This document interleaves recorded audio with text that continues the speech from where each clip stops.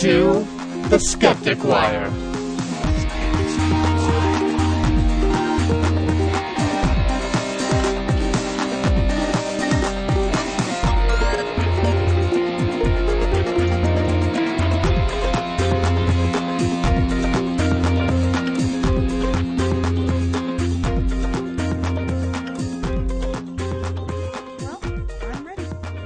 So am I. You want me to start out?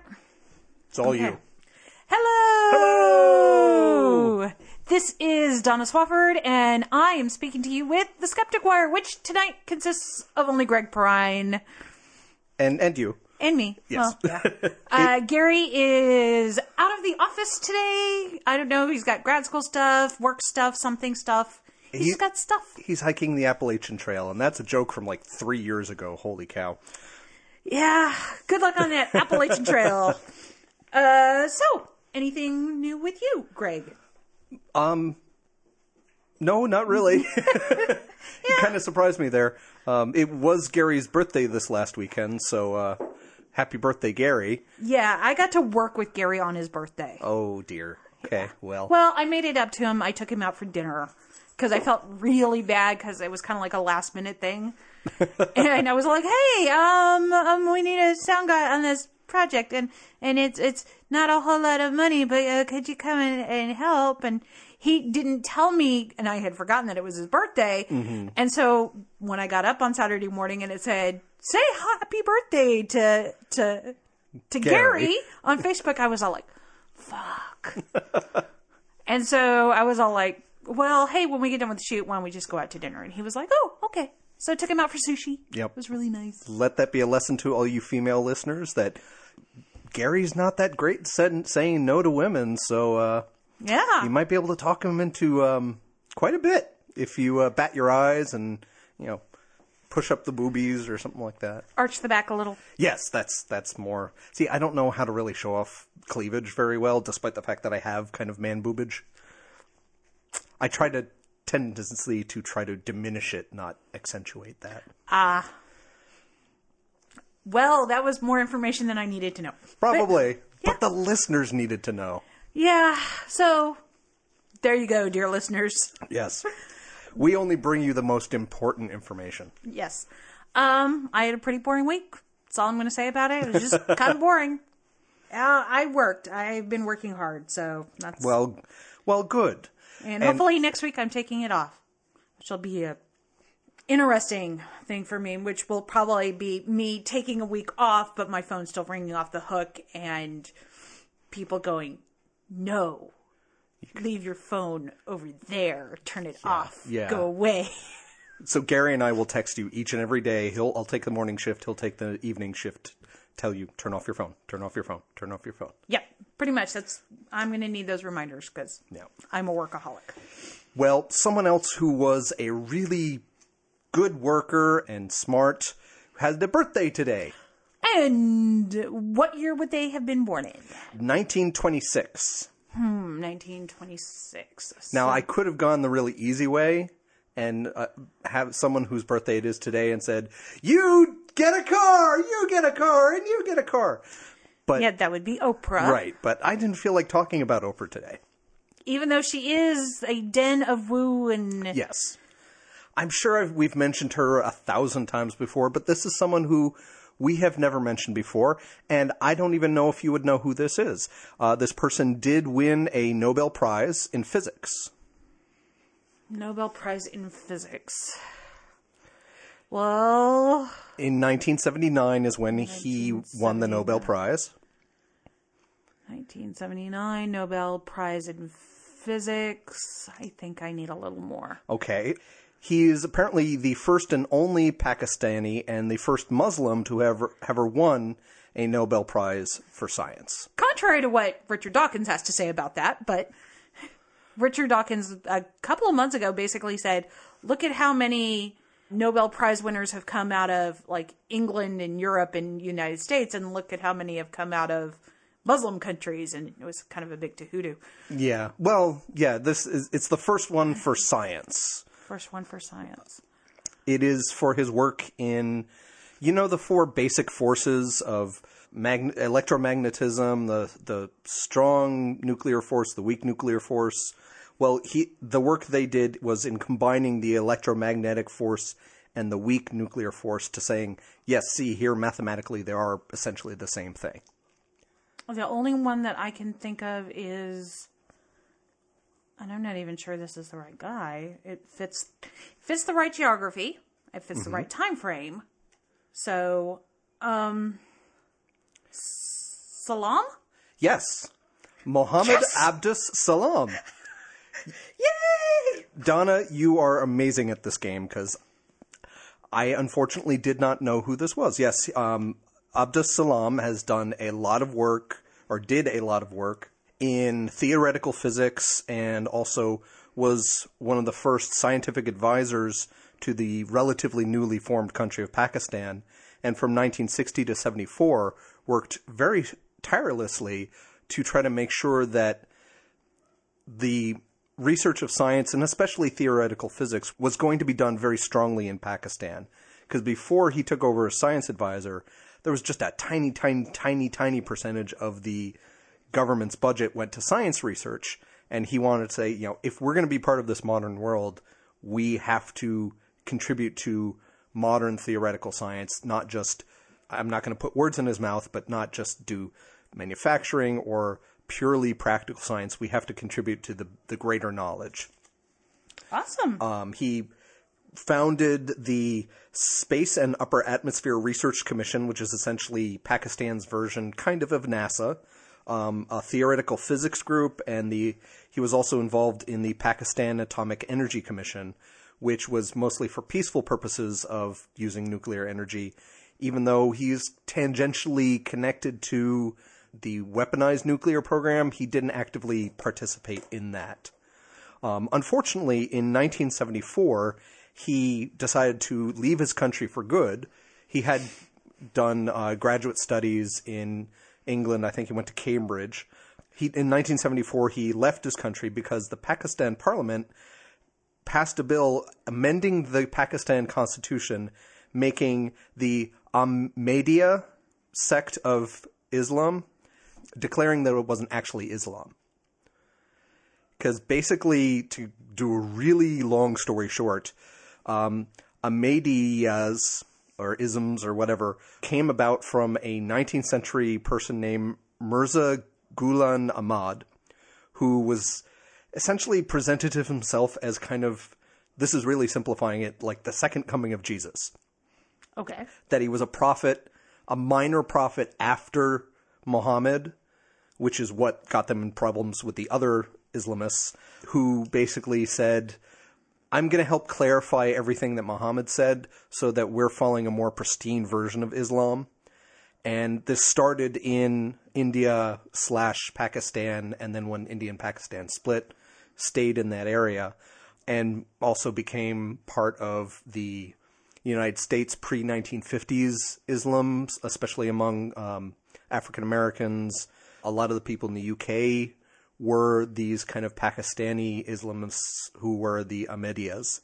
Basically, because they say that this person, Ahmad, because he said he was another prophet, Muhammad's supposed to be the last end-all prophets, no more, nothing. Yeah, he's the end-all, be-all of prophets. Even though he said, he's not, he said Muhammad was the last true perfect prophet, he's just helping things along.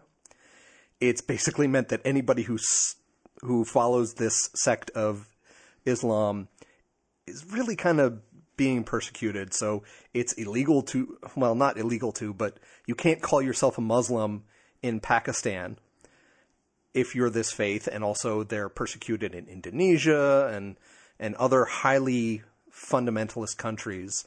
And so much so that Abdus Salam, who we started talking about, his gravestone said on it, first Muslim Nobel laureate. Basically, the word Muslim got scratched off. So all it says is first Nobel laureate, which is obviously incorrect. But it's gone that far that this person who really advocated science in Pakistan and rose the profile of Muslim scientists, really, because in his Nobel acceptance speech, Salam basically quoted some of the Quran saying this is why we're doing science to better understand Allah's world and all this kind of stuff. He was pretty devout, and yet other people thought he wasn't a Muslim. So he's a interesting scientist who basically went to like college, graduated college at 18 or something like that, and got masters at like 20 or something really early. Smart guy, Nobel Prize, but he's the wrong kind of Muslim. So despite the fact that they have like a postage stamp venerating him and medals and honors, he's not the right kind of Muslim. So that's what was interesting to me about this guy. He passed away in 1996, but left a pretty good legacy. Yeah. I mean, just starting the Pakistani NASA and their atomic regulatory committee, that's huge in and of itself. And then just to happen to win the Nobel Prize on top of that, Yeah. Little stuff, So, we did get some listener email, which we always love. Yes. Despite the fact that apparently, according to the one that was sent, I was a little wrong. Well, you could make the argument that wrong is just a black and white, and it's not really like a little wrong or mostly wrong. You were just wrong or you were right. I'm going to interpret it as a little wrong because it's a very positive email. Oh, awesome. So forgive me for reading a chunk of it, but it really have to go through this. This is from one of our listeners, Suzanne W., who sent us this message directly, so I'm not going to give out the last name. This is in regards to our discussion about smoking last week, most specifically about the chemicals found in kids' saliva and their blood and especially that the byproducts of secondhand smoke were a really good indicator of if the kid was going to be readmitted for asthma later on in that year. Oh. So what Suzanne said was, Greg, quite surprisingly, made a slight logical slip. Greg argued that since smokers need to replenish their nicotine fairly regularly, the fact that they found markers in the children's blood/saliva implies that the child must have been exposed fairly recently. That's not necessarily true, since the marker need not be nicotine. There's a high number of chemicals present in cigarette smoke, any of which may be used as a marker. Therefore, it does not necessarily true that the child was exposed very recently, say in the last day, but perhaps the last week. To say anything of the duration of the marker, you must know its identity. And then she went on to say how she thinks we're neat and likes listening to us, but she also, nobody cares about that. Right, but she also did comment that it didn't affect the conclusion. Yes. That smoking is still bad for you. Right. Now, what I want to clarify is she does accept for the fact that I was talking off the cuff about something I was conjecturing about. I was guessing, I was hypothesizing. I don't know for sure. But to help inform this discussion, in last week's kind of improvised discussion, I left out one detail from the articles in that the measured marker that they were measuring was cotinine, which is a marker for the breakdown of nicotine in the blood. So, you take in nicotine, and one of the things the body does is break it down into cotinine. That's what they found in the kids' bloodstreams or saliva. So it was a marker of specifically nicotine that they found in the kids, and that's something I think I did leave out last week, just by purely accident. Right. So, but she's got a great point. Right, she does. And once again, we appreciate the listener email because this is what we do every week, and it's nice to hear that people are listening to our show and actually looking for when we make a mistake. You know, that when our logic slips, if we make the straw man argument or if we make a naturalistic fallacy, which we wouldn't, but there is a chance that somebody calls us out on it. And the way that she did it also was really cool. She was like, look, I love listening to your show. I have an issue with this point. Brought it up in a cogent manner. Yeah. Wasn't bitchy about it like we usually get. No, we don't always get we very rarely get anything fully angry or snipey. Not really. No, we've gotten from time to time. We've gotten crabby. Yeah. Crabby. We're and then we did get the one weird guy. We're small enough that we don't really attract that kind of crazy attention. Yes, and it's really nice to know that our listeners are paying close attention and they're going out and they're thinking about what we've said. Yeah. And that's honestly I think, one of the best compliments that we could get as a podcast. Holy shit, people listen to us. No, it's that they listen to us and they think about it afterwards. Yes. And I also did want to give a shout out to friend of the podcast, Richard Hannes, and I will say his last name. He is the vice president, I believe, for Atheists International, and he was just recently on their podcast, and he was a little nervous, sent it to us and said, hey, take a listen, and we just wanted to say great job on it. I listened to it today. I was really happy.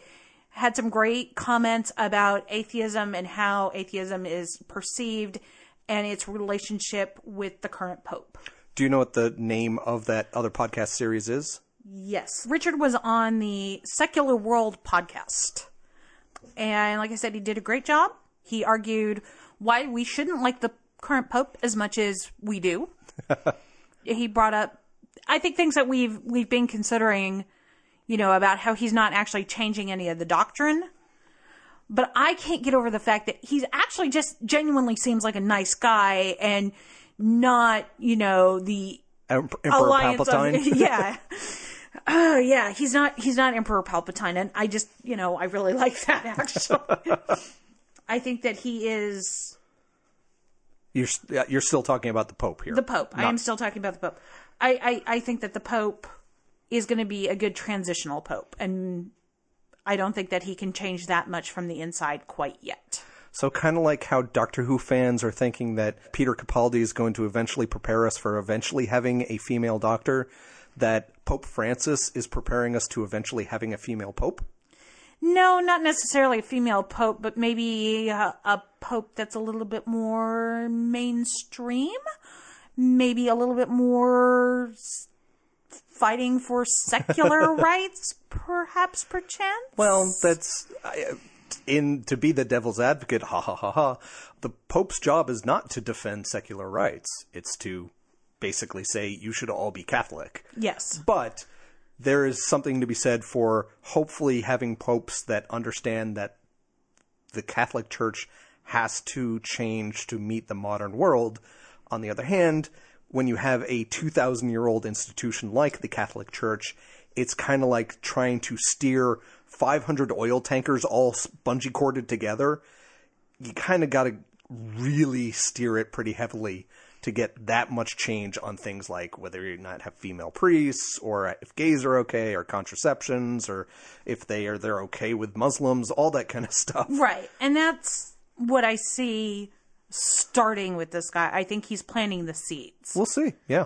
You know, he's still of the atheists can get to heaven if they only believe, but he actually said atheists and didn't like choke on his word, you know, right there. And he's not wearing $10,000 Gucci socks.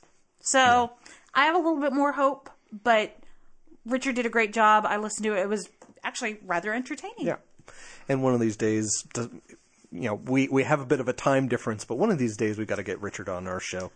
Yeah. Just to shoot the shit. It's been a while. Well. Yeah. Well, speaking of shit, one of our other listeners posted a article to our Facebook page that is pretty craptacular. Pretty full of shit. Yeah. So thank you. This is Greg cutting in for a second during the editing of the podcast.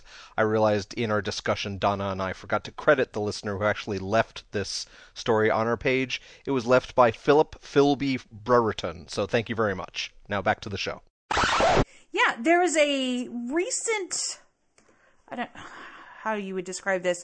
It looks like this scientist read the script for Ghostbusters 2 just a little bit too seriously. And he believes that positive thinking can change the world. This has actually physically change the world. This has actually been around for a while. Right. And it seems that it's just gone around on the Facebook meme-wise a lot recently, because I've seen other people post it. If for some reason it's just one of those things that's floated to the surface like a delicate little piece of shit on the surface of the Facebook pond, and just people are saying, oh yeah, see how this proves the power of positive thinking. Right. So basically what has happened is he's done 2 experiments One is with rice, where he puts it in this container with some water, and if you talk to it nicely, it apparently doesn't mold or turn to shit or look ugly. It stays nice and fresh, and then if you ignore it, it goes practically black, and if you yell at it or say, you're a piece of crap or something, it gets moldy. And so it's this whole thing of like talking to the rice and being one with the rice. Yeah, but it was a cute story because it involved school children. Because he took, like you said, there were two containers. One said "thank you" on it. The other said "you fool" on it. Yes. Apparently, that's a little bit more of a insult, I guess. Cause, in Japanese, yeah, I would guess. This is Dr. Masuro Emoto. Yeah. And basically had the kids, when they came into school or left, I guess, they would say either "thank you" or "you fool" to one of these jars of rice. And yes, the "you fool" one, or "I hate you" or whatever, got moldy and decayed, where the other one was pristine and like new. Kind of like that thoroughly debunked quote-unquote experiment done about leaving a McDonald's cheeseburger on a windowsill. And how it doesn't mold or anything like that. But yeah, so it had the cute little kids and whatever, but you think, well, okay, first of all right, this is involving school kids, where most school kids are kind of silly and maybe rebel. So what if half the kids were walking past the "thank you" one and saying "you fool" just to be different, just to fuck with things? Yeah. Because I never would have done that in the third grade. And plus, this is not... Okay, technically you're kind of doing sciencey stuff with a control and a variant, and you're treating them differently, but we don't know if the containers were sterilized first, or maybe one of the containers was in sunlight and the other one wasn't.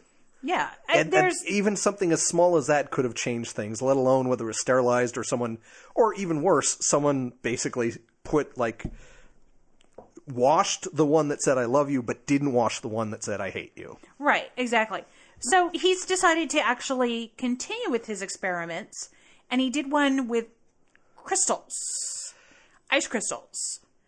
Basically, it was the same kind of thing where there were two bottles of water or whatever, or water sources or whatever, and they said positive things to one and negative things to another, and then froze that water. They flash froze it. Was my understanding was that it was a very quick process. And then used I guess an electron microscope or something, or just high-powered microscopes to take pictures of the resulting crystals. And what they said they found was that in the positive or good word crystals were very pretty and your traditional snowflake shape or whatever, where the bad negative words were blobs, amorphous blobs, didn't really form crystals or not. And they also kind of did similar things with saying that they had just polluted water that someone was able to pray over or say good things towards, and it cleaned it, quote unquote, and they showed that because it created really nice looking crystals. And they don't seem to mention the fact that apparently they were a little selective on what pictures they decided to take. I was going to say, because there is no definition for what they defined as beauty. Would it be, a symmetrical, six-pointed crystal traditional star shape? Or, does it have to have, little wings on it? Or, in the shape of a butterfly? Or they didn't define their parameters. So all you had to do was basically be scanning across the water and say, all right, this is the good water. It's blah, blah, blah. Oh, there's a pretty crystal. I'll take a picture of that. Blah, blah, blah. Oh, there's a pretty crystal. I'll take a picture of that. Or vice versa. The bad water, crystal, crystal, crystal. Oh, there's a blob. I'll take a picture of that. Right. So their empiricism on this, I would call into question. Yeah. Yeah, I would too. In addition, and it was something that I was reading, and I unfortunately don't have my notes about this particular paper, was that the way that crystals form, like if they form really fast, they can form crystals inside of crystals, and that can make them look blobby, I guess. Yeah. And that, more traditional crystals will form, and then they form the crystals around it, and that's how it grows. It grows in kind of a circular sort of thing. So it is more traditional looking. So they might have done, look, we'll flash freeze the bad water and we'll, slowly let this one freeze so it makes prettier crystal. I don't know. There's just a lot of problems with this. Yeah. Well, there's a lot of problems with a lot of Emoto's stuff. As a side tangent, I just love the fact that this guy who talks about essentially the emotions you focus on water changes how the water is. His last name is Emoto. Yes. It sounds very emotional. Anyway, I mean, that's my Anglo-Saxon kind of putting onto his name thing, but there's a lot of problems with what goes on with these quote-unquote experiments. Like we said, there's no controls. He's done things like recreating the rice experiment. Was he told his followers, hey, do this at home, and then send me the results. And essentially implied, send me the results if you get any. So it was very selective reporting. You think of someone who's a believer in Emoto's work who says, well, they both got rotten. I must have done it wrong, so I'm not going to say anything. I'm not going to send in any pictures. Yeah. So there's the lack of scientific controls. And then, like you said, with the crystals themselves, they use a lot of weird flowery language. They said that the crystals had a brilliant healing effect, or with overflowing with love. And then there was one... yeah, exactly. Sorry. There was one quote-unquote experiment that he apparently did where he exposed the water to music. So let's ignore for the fact the whole, like, putting a label on a jar... The water can somehow read the label or read the psychic vibrations of people. Okay, put music towards the water. And if he had, a mournful melody or whatever, it was blobby or whatever. But if he played Enya music towards it, this is how he described it. Pure, innocent, and white, just like Enya's voice. First of all, how do you describe crystals as pure, as innocent? There's a lot of flowery language going along here. He's making conjectures that are not holding up to analytical paradigms. Yes. There's how can you tell that a crystal is teeming with life? Which is another quote. It's like, how do you define that? How do you measure teeming with life? Right. My favorite one in the article is there's a photo of an ice crystal, and it says, 2 crystals, and it says, the photo on the left is an ice crystal frozen from severely polluted water. The photo on the right is the same water refrozen after having been blessed by Dr. Emoto. One can plainly see that we do have the ability to not only heal ourselves, but our earth as well. Yeah. Okay, so if you've got, let's just say, a cup of water... and you freeze it, I'm pretty sure that I can find blobby crystals and I can find pretty crystals. Or what I define as pretty. Because there's once again, no definition. Yeah. It is this amorphous language that goes, oh, look, it's pretty. Well, you know what? I happen to think skulls are pretty and not a lot of other people do. So... Yeah, there's all that. And there's also a lot of other red flags about Dr. Emoto, like the fact that he has he's still alive, a Hado machine, Hado. That sounds like something from hentai. Okay. No, I don't think so. It's more like the Kegel water that we talked about a couple of years ago. That it was, supposed to purify the water or whatever so that you can drink it. Water. Kangen water? Kangen, yes. Kangen water, not Kegel. Not Kegel. Those are those girly exercises that you can't do. Boys can do Kegel exercises too. Oh, you're right. All you have to do is stop your pee midstream. Yes. And it's possible. Trust me. I'll take your word for it. I know bones, not muscles. Another thing that the listeners desperately needed to know. Anyway, another red flag about Dr. Emoto is his quote-unquote doctorate is in alternative medicine from Open International University for alternative medicine in India. Wow, that's quite a mouthful for Yes. a educational facility. I don't know if that's the full name, but essentially he has not a doctorate. Yes, he is not a doctor. Yes, and essentially he doesn't listen to any of the criticisms of the scientific community saying this is full of hogwash, there's nothing to it, and he just continues to try to sell stuff, and then, basically the followers give him money, and he keeps doing what he's doing, and he's not a doctor. But actually, you know what? I found something out this week, and this is just a really big aside.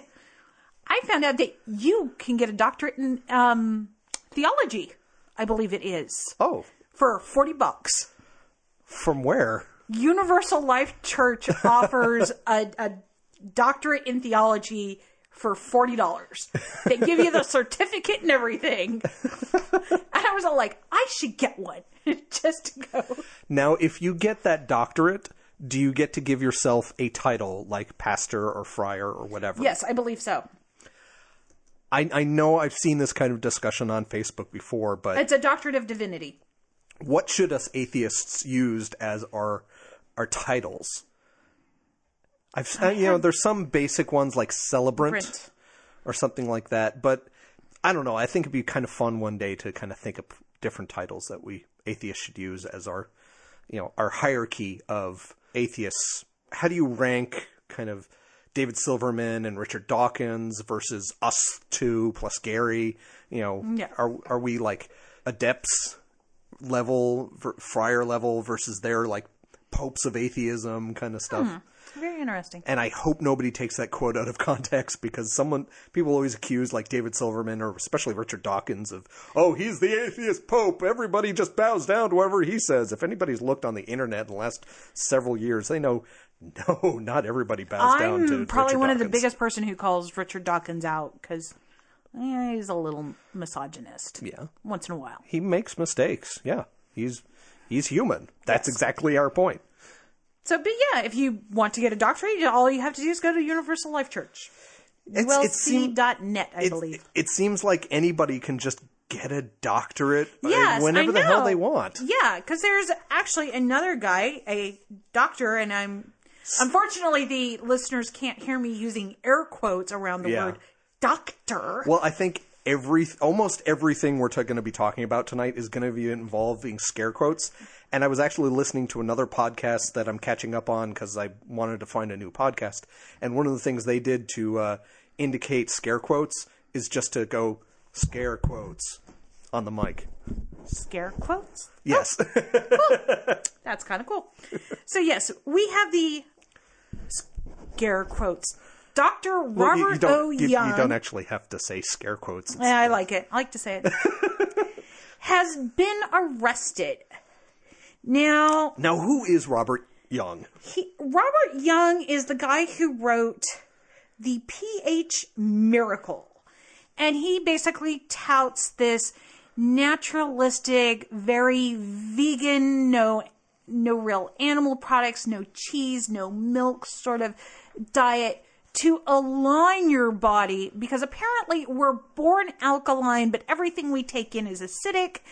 And because we take in so many acids, our body is all out of whack. And that's what causes type 1 diabetes and cancers and everything that's bad in your life is because your chakras acidity are is off. Yeah. misaligned. So it is the catch-all cause of all diseases. Yes. Which is one of the first red flags of, this is pseudoscience. The Yes. second red flag is that his quote-unquote doctorate is in naturopathy. Yes. Now, with that being said, he did get a degree from University of Utah. That is where his bachelor's is from. But his master's degree in nutrition and his ND are from, how shall we say, Bullshit university? bullshit university is a really good way to put it. Yeah, I'll go with that. Yeah, his doctoral degrees were received from diploma mills, and Robert Bradford, who is kind of basically his mentor, has been convicted of late trail smuggling in the 70s, and he didn't actually have a college degree. Right. So, So the Clayton Ecology of Natural Health... That's where Young got his quote-unquote PhD. Right. Is a non-accredited correspondence college which has since closed its doors. The Universal Life Church has been around for a long time.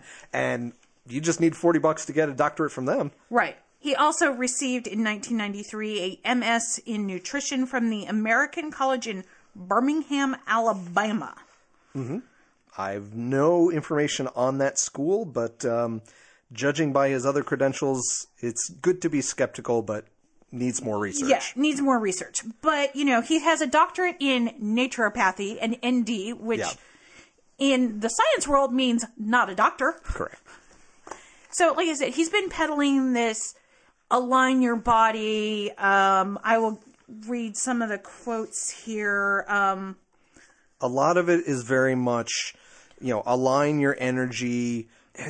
There's something about that he sells supplements and stuff to break down your nutrition into so-called colloids. Yes. Which are more easily brought into the cell, but also have a pop charge that energizes and revitalizes your cells. And it's a lot of quote-unquote sciencey sounding stuff that has no basis in reality, no experimental evidence, nothing to show that it actually works, despite the fact that there was this whole big thing a couple of years ago about him having these testimonials on YouTube about how he had cured this woman, Kim Tenkim, of cancer. Who later died from cancer. Within a year. Yeah. He told her to stop taking her chemo and take his herbal supplements or something like that. And yeah, she died in a year. We don't know exactly how long she would have lived on chemo, but it's telling that all those testimonials have been taken down from YouTube since. So there's a lot of flowery sounding language that he sticks to. And he also has said that the cancer cells are cocooning this bad cell that's too acidic to keep it from spreading to other cells and shit like that. And I was like, as I'm reading this, now, I'm not a doctor, okay? I know basics of human physiology and how cancer works. And until today, I'd never heard of cancer cells cocooning the bad cell.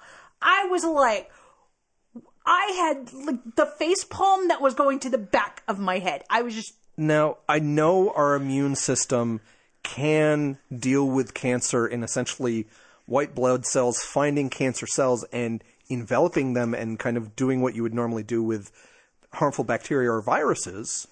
But cocooning, I'm not so sure about. Right. This is a quote from him on his, "What is the cause of cancer? Is there a cure?"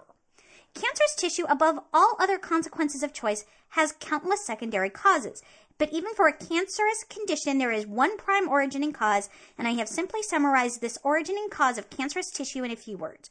The prime origin and cause of cancerous tissue is the over-acidification of the tissues, then the blood due to lifestyle and dietary choices. A cancerous tissue begins with our choices of what we eat, what we drink, what we think, and how we live. Cancer is a liquid, and this liquid is a toxic, acidic waste product of metabolism and energy consumption. Now, that's the danger of people like this naturopath, in that there's something to be said for, yes, good nutrition, not taking in, basically, I hate to use this word, toxins on purpose, things like tobacco and alcohol and recreational drugs, and trying to get good exercise and stuff like that. That all is valid advice, but it's also the valid advice your true, actual doctor would give you. Right. So that's the danger of that, but all that other stuff is just hogwash. So he summarizes his ideas, and one of them is, the tumor is the body's solution to protect healthy cells and tissues. Well, there are some growths or whatever that are essentially scar tissue or whatever around something bad. Yeah. Cysts. Right. But that's not cancer. Right. But also, there is no such thing as a cancer cell. A cancer cell was once a healthy cell that has been spoiled by acid. Okay, I'm going to switch gears a little bit, but basically say something that's very much connected to those ideas. Apparently, in his latest book, I think it's from 2008, called The pH Miracle, it's one he's most well known for, he puts forth this idea that essentially microorganisms don't have fixed structures, but are essentially made up of these entities called microforms and microzymas. And what he says is that all cells evolve from them, the microforms and microzymas, to begin with. And that red blood cells can devolve and then re-evolve into any cell the body needs. He's essentially claimed later on... So they're Hox cells? No. He claims that he has seen bacteria cells change into yeast cells. Bullshit! Sorry. And then transform into mold, and then back and forth. So essentially, cells are not static. They can change into anything. You know what? If he could prove this, he'd win a fucking Nobel Prize, kind of like Salam did. Yes. But I don't exactly see the Nobel Committee jumping up and going, here you go. Here's your Nobel Prize. Yeah. Thank you for your contribution to medicine. Yeah. One of the things he does is either live blood cell analysis or dried blood microscopy, which is essentially either you take a drop of blood and put it on a slide, and either you cover it with another slide to keep it wet, which is the live blood cell analysis, or let it dry and then cover it up, which is the dried blood, essentially, and then basically put it under a high-powered microscope or whatever so you can see the blood cell or whatever, and he will diagnose people based on those blood samples, saying, oh, you're really alkaline and you need this, or, well, I have this blood sample from this patient that I have no idea what they had. Looking at their blood cell, I'm convinced they have multiple sclerosis and they need this in their diet or something like that. And he will diagnose people and will say, all right, these are the supplements of mine that are available on my website that you should buy, and forget about that chemotherapy and all that stuff. So this is exactly the kind of stuff that he's actually been persecuted for before, and not persecuted like a mob with pitchforks and a flame by the government saying that you are practicing medicine without a license. This it's happened several times before where he's essentially diagnosed people for problems and said, here are the herbal remedies you need to cure you. And that is essentially saying you have a disease and prescribing something, even though it's herbal supplements. That is what a doctor is supposed to do, and that's practicing medicine without a license. Right. And I think it was back in the 90s and maybe in the aughts, like the last decade or something. 2 or 3 times he's already been arrested before. But the new news is he's been arrested again. And basically what happened is that the state of California sent in 2 undercover agents. Yay, California. And they went to his avocado farm / wellness center that he charges between $1,300 and $2,500 a night. That alone should just cause him to be arrested. Because, I mean, I've stayed at some really fancy hotels and never paid that much, okay? Yeah. But the way that California alternative medicine law works is they cannot perform any practices that puncture the skin or harmfully invade the body, or treatments in conditions or circumstances that are dangerous. And what they are charging him with is basically illegally giving somebody an IV. Okay. That is what he's been formally charged with. The problem is California has very liberal naturopathy laws. They got the nickname the granola state for a reason. Having grown up in California, I imagine how bad it would be if they also had Portland in their state. California law basically says that, you know, if you are a certified practitioner of naturopathy, homeopathy, Chinese, herbalisms, Reiki, all of the crap that we've been talking about for 3 years, as long as you're not, you know, actually pricking their skin, which makes me wonder about, like, acupuncture. Because it does, but it's... Yeah. It's one of those gray areas, I guess. I guess it really depends on how they couch their descriptions of the quote-unquote treatment. Right. Because if it's like to promote wellness, like your breakfast cereal, then they can probably get away with it. But they probably have to be certified in some way because they are, like you said, sticking someone with a needle. Right.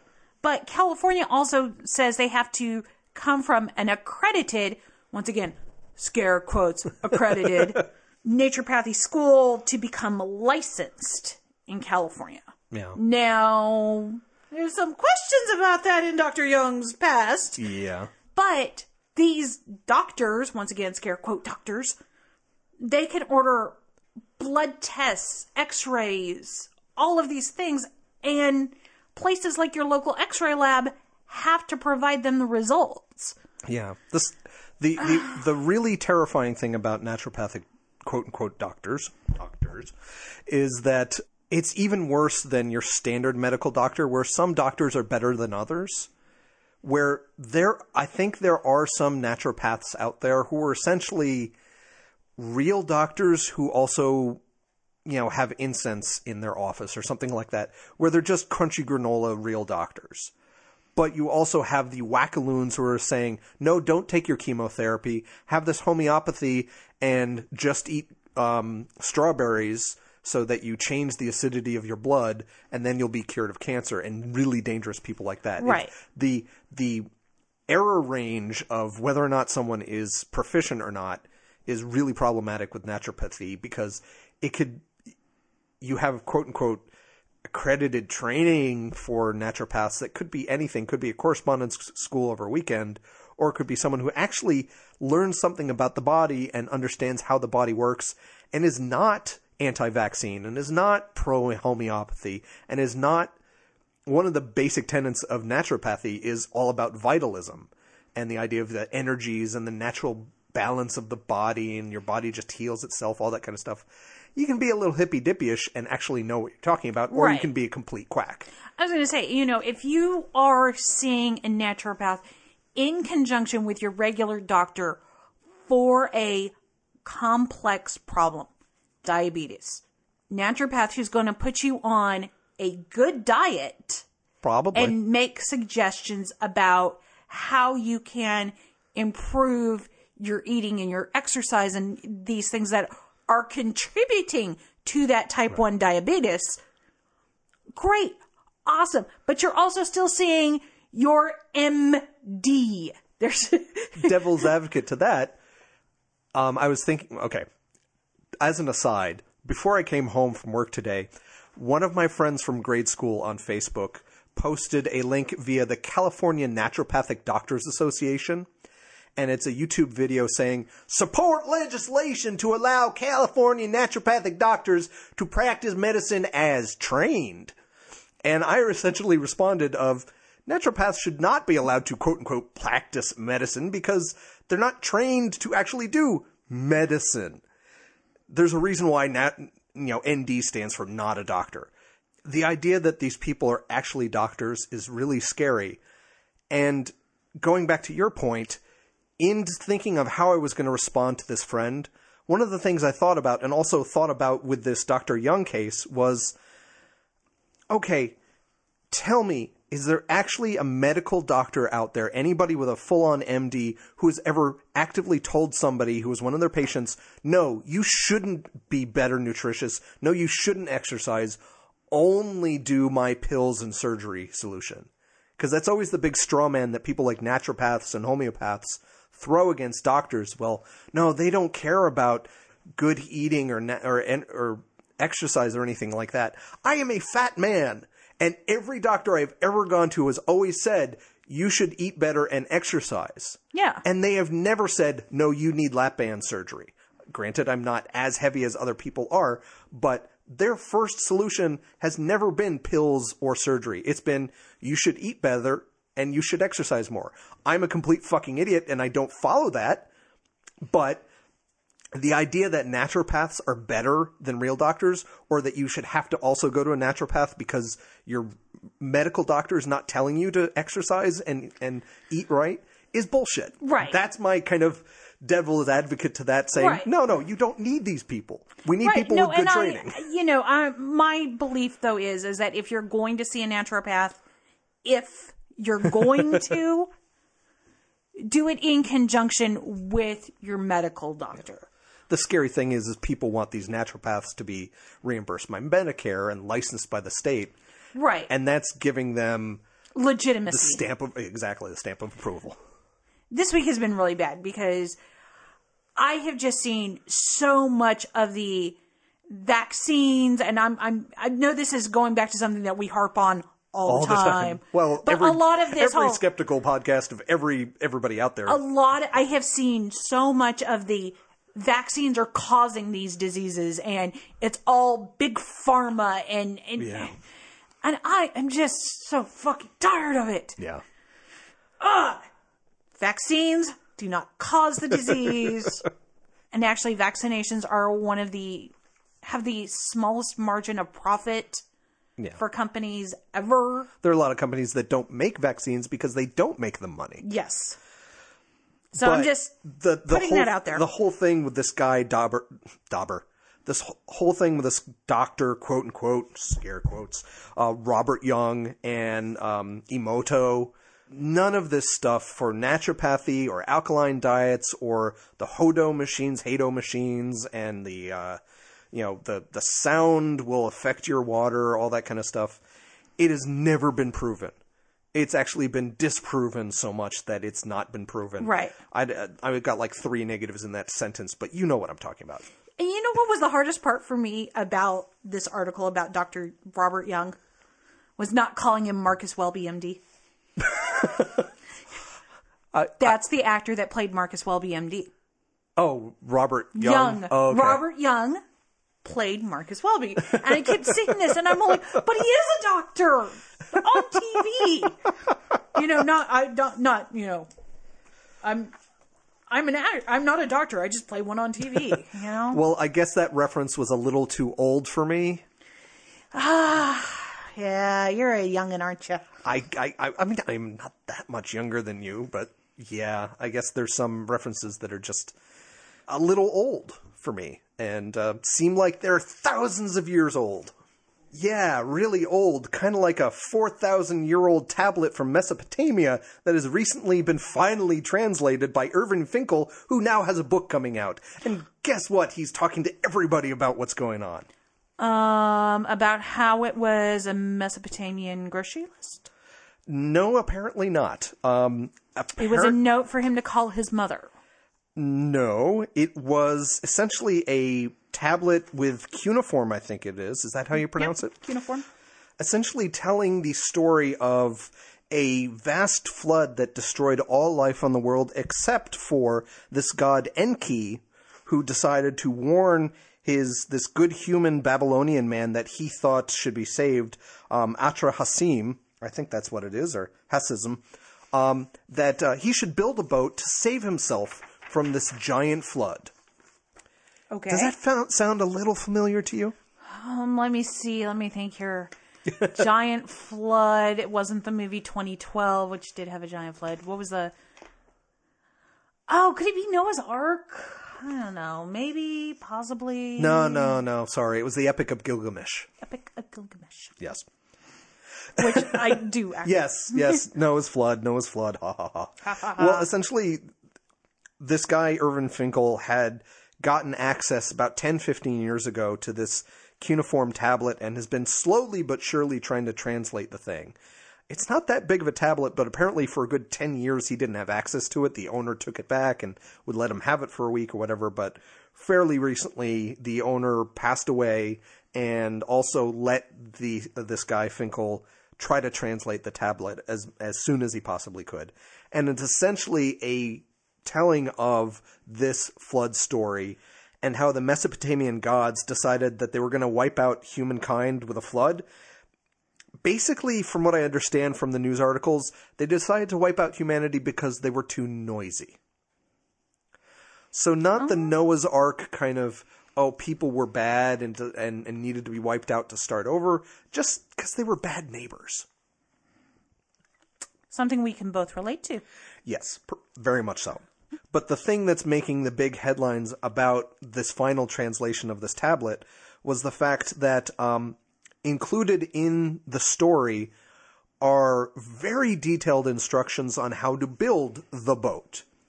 Now, anybody who's been raised under essentially Christianity and Judaism knows in general the idea of Noah's flood, where he was instructed to build a big wooden boat with X cubits this way, X cubits that way, X cubits this way. And there were some instructions in the Bible/Torah version of the story where this is how you build your boat. But apparently the instructions from Enki, this Mesopotamian god, were really, really specific. There were instructions that this guy, Atrahasis, had to build a huge coracle, which in modern terms is about 2/3 the size of a soccer field. And he needed some 527 kilometers, which is about 330 or so miles of rope that they would kind of intertwine with palm tree, I assume trunks or something like that, to weave this all in and out, and then basically coat it with a pitch that would waterproof this reed/rope boat.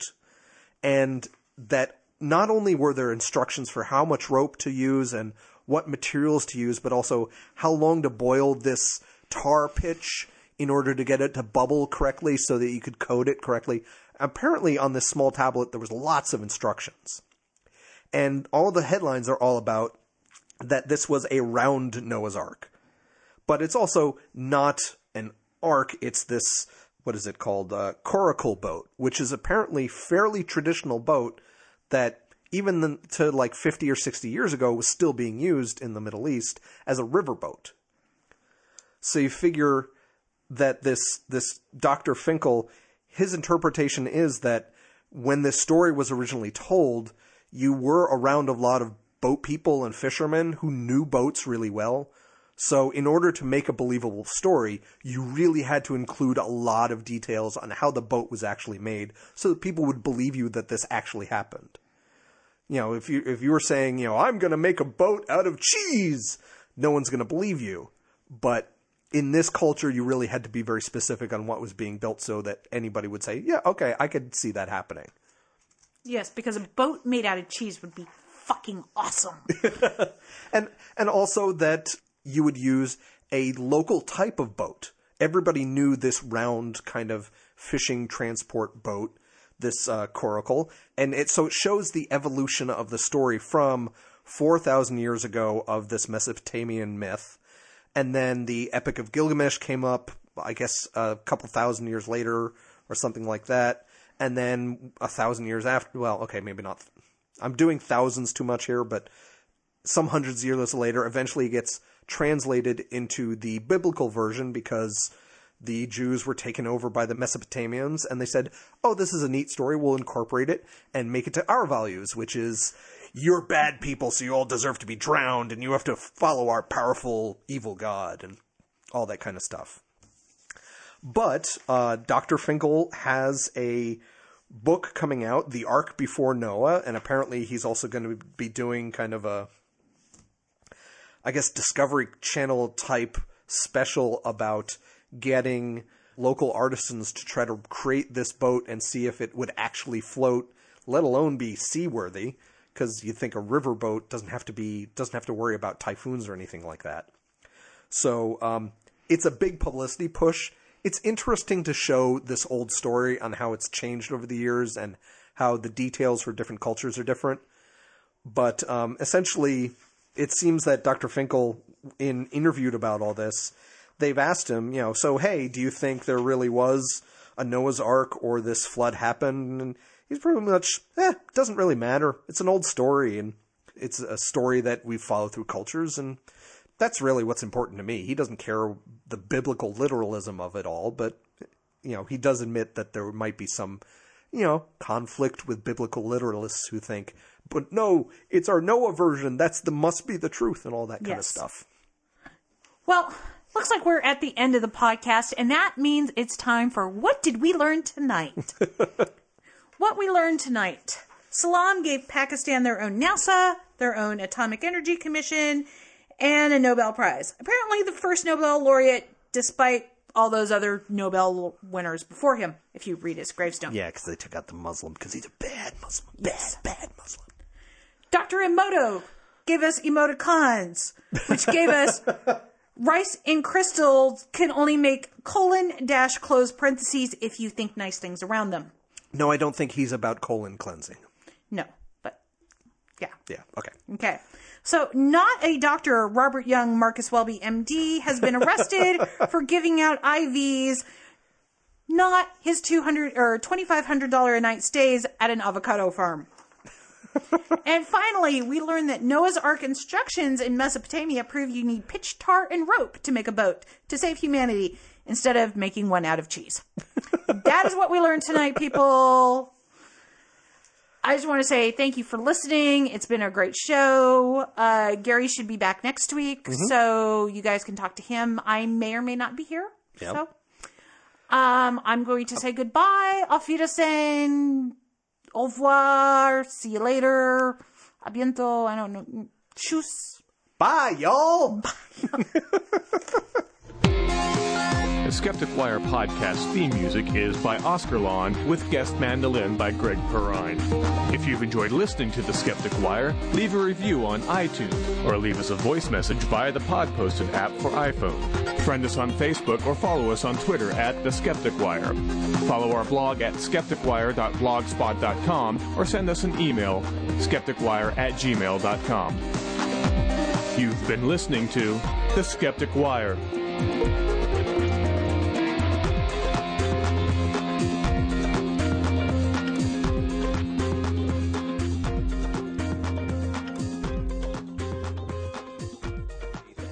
They're persecuted in Indonesia and other highly fundamentalist countries.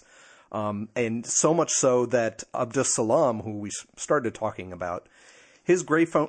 Hey, Is that like the bat phone? That's my blue phone. That's your pink phone. That's his gray phone. His gravestone said on it, first Muslim Nobel laureate,